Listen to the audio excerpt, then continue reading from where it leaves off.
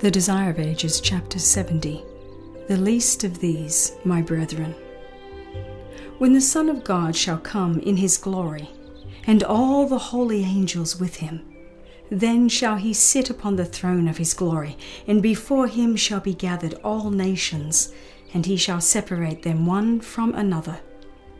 Thus Christ on the Mount of Olives pictured to his disciples the scenes of the great judgment day.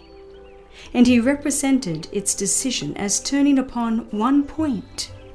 When the nations are gathered before him, there will be but two classes, and their eternal destiny will be determined by what they have done or have neglected to do for him in the person of the poor and the suffering. In that day, Christ does not present before men the great work he has done for them in giving his life for their redemption. He presents the faithful work they have done for him. To those whom he sets upon his right hand, he will say, "Come ye, blessed of my Father, inherit the kingdom prepared for you from the foundation of the world. For I was an hungered, and ye gave me meat. I was thirsty, and ye gave me drink. I was a stranger, and ye took me in, naked, and ye clothed me. I was sick, and ye visited me. I was in prison, and ye came unto me." But those whom Christ commends know not that they have been ministering unto him. To their perplexed inquiries he answers, "Inasmuch as ye have done it unto one of the least of these my brethren, ye have done it unto me." Jesus had told his disciples that they were to be hated of all men, to be persecuted and afflicted. Many would be driven from their homes and brought to poverty. Many would be in distress through disease and privation. Many would be cast into prison. To all who forsook friends or home for his sake, he had promised in this life 100-fold. Now he assured a special blessing to all who should minister to their brethren. "In all who suffer for my name," said Jesus, "you are to recognize me. As you would minister to me, so you are to minister to them. This is the evidence that you are my disciples." All who have been born into the heavenly family are in a special sense the brethren of our Lord. The love of Christ binds together the members of his family, and wherever that love is made manifest, there the divine relationship is revealed. "Everyone that loveth is born of God, and knoweth God." Those whom Christ commends in the judgment may have known little of theology, but they have cherished his principles. Through the influence of the divine Spirit, they have been a blessing to those around them. Even among the heathen are those who have cherished the spirit of kindness. Before the words of life had fallen upon their ears, they have befriended the missionaries, even ministering to them at the peril of their own lives. Among the heathen are those who worship God ignorantly, those to whom the light is never brought by human instrumentality, yet they will not perish. Though ignorant of the written law of God, they have heard his voice speaking to them in nature, and have done the things that the law required. Their works are evidence that the Holy Spirit has touched their hearts, and they are recognized as the children of God. How surprised and gladdened will be the lowly among the nations and among the heathen to hear from the lips of the Saviour, "Inasmuch as ye have done it unto one of the least of these my brethren, ye have done it unto me." How glad will be the heart of infinite love as his followers look up with surprise and joy at his words of approval. But not to any class is Christ's love restricted.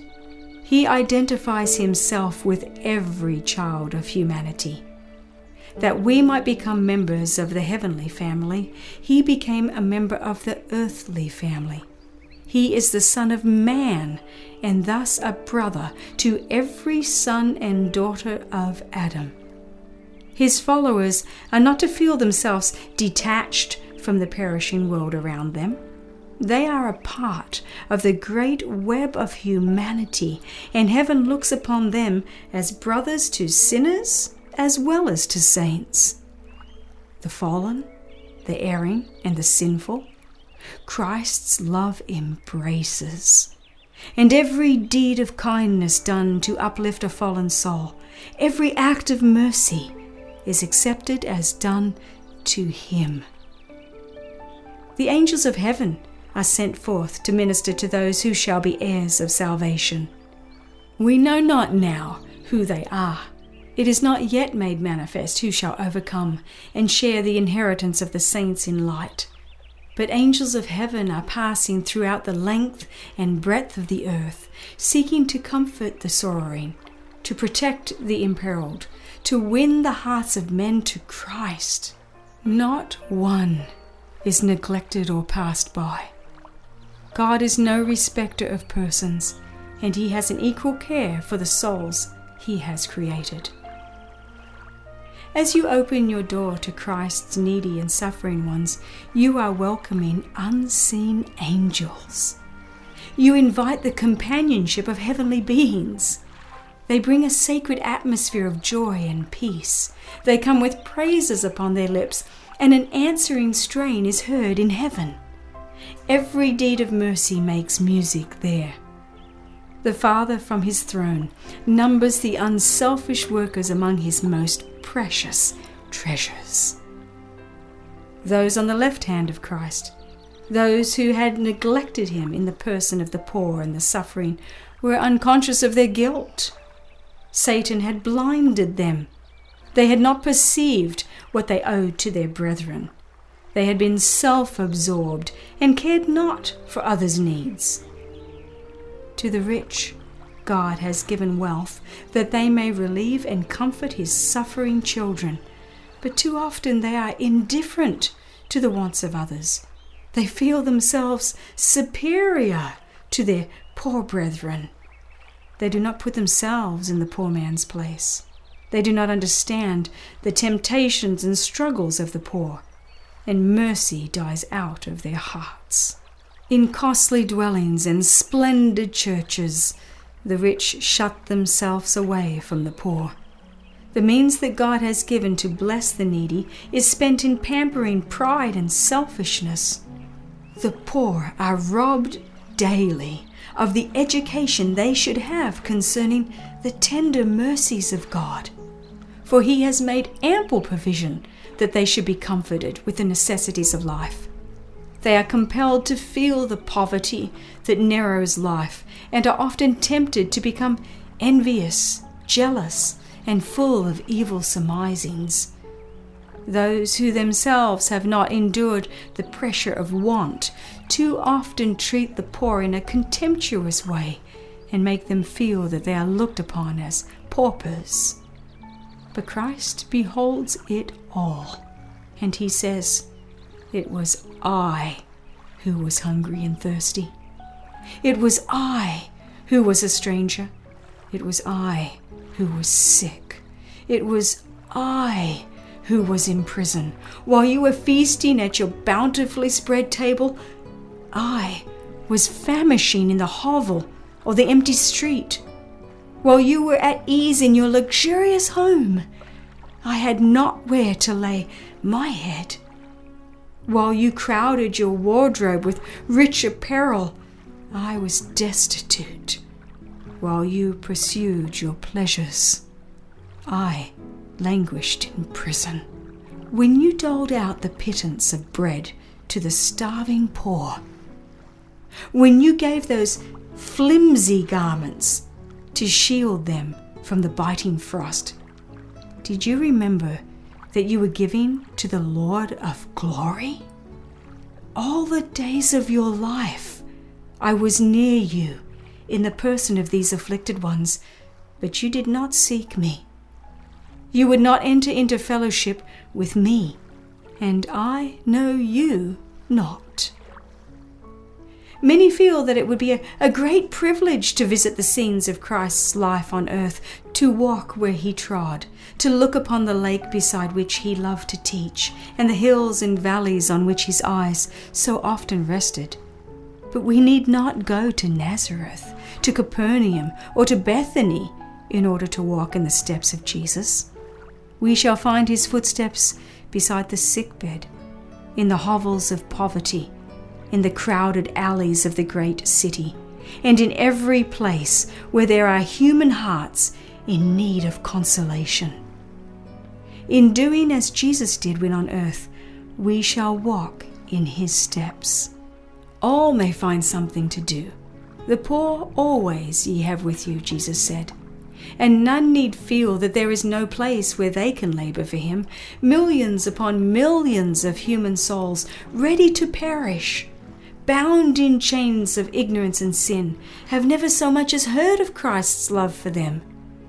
Were our condition and theirs to be reversed, what would we desire them to do for us? All this, so far as lies in our power, we are under the most solemn obligation to do for them. Christ's rule of life, by which every one of us must stand or fall in the judgment, is, whatsoever ye would that men should do to you, do ye even so to them. The Savior has given his precious life in order to establish a church capable of caring for sorrowful, tempted souls. A company of believers may be poor, uneducated, and unknown, yet in Christ they may do a work in the home, the neighborhood, the church, and even in the regions beyond, whose results shall be as far-reaching as eternity. It is because this work is neglected that so many young disciples never advance beyond the mere alphabet of Christian experience. The light which was glowing in their own hearts when Jesus spoke to them, "Thy sins be forgiven thee," they might have kept alive by helping those in need.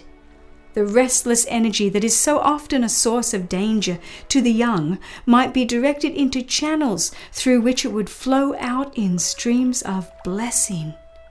Self would be forgotten in earnest work to do others good. Those who minister to others will be ministered unto by the chief shepherd. They themselves will drink of the living water and will be satisfied. They will not be longing for exciting amusements or for some change in their lives. The great topic of their interest will be how to save the souls that are ready to perish. Social intercourse will be profitable. The love of the Redeemer will draw hearts together in unity. When we realize that we are workers together with God, his promises will not be spoken with indifference. They will burn in our hearts and kindle upon our lips. To Moses, when called to minister to an ignorant, undisciplined, and rebellious people, God gave the promise, "My presence shall go with thee, and I will give thee rest." And he said, "Certainly I will be with thee." This promise is to all who labor in Christ's stead for his afflicted and suffering ones. Love to man is the earthward manifestation of the love of God. It was to implant this love, to make us children of one family, that the King of Glory became one with us. And when his parting words are fulfilled, "Love one another as I have loved you," when we love the world as he loved it, then for us his mission is accomplished. We are fitted for heaven, for we have heaven in our hearts. But if thou forbear to deliver them that are drawn unto death, and those that are ready to be slain, if thou sayest, "Behold, we knew it not," doth not he that pondereth the heart consider it? And he that keepeth thy soul, doth not he know it?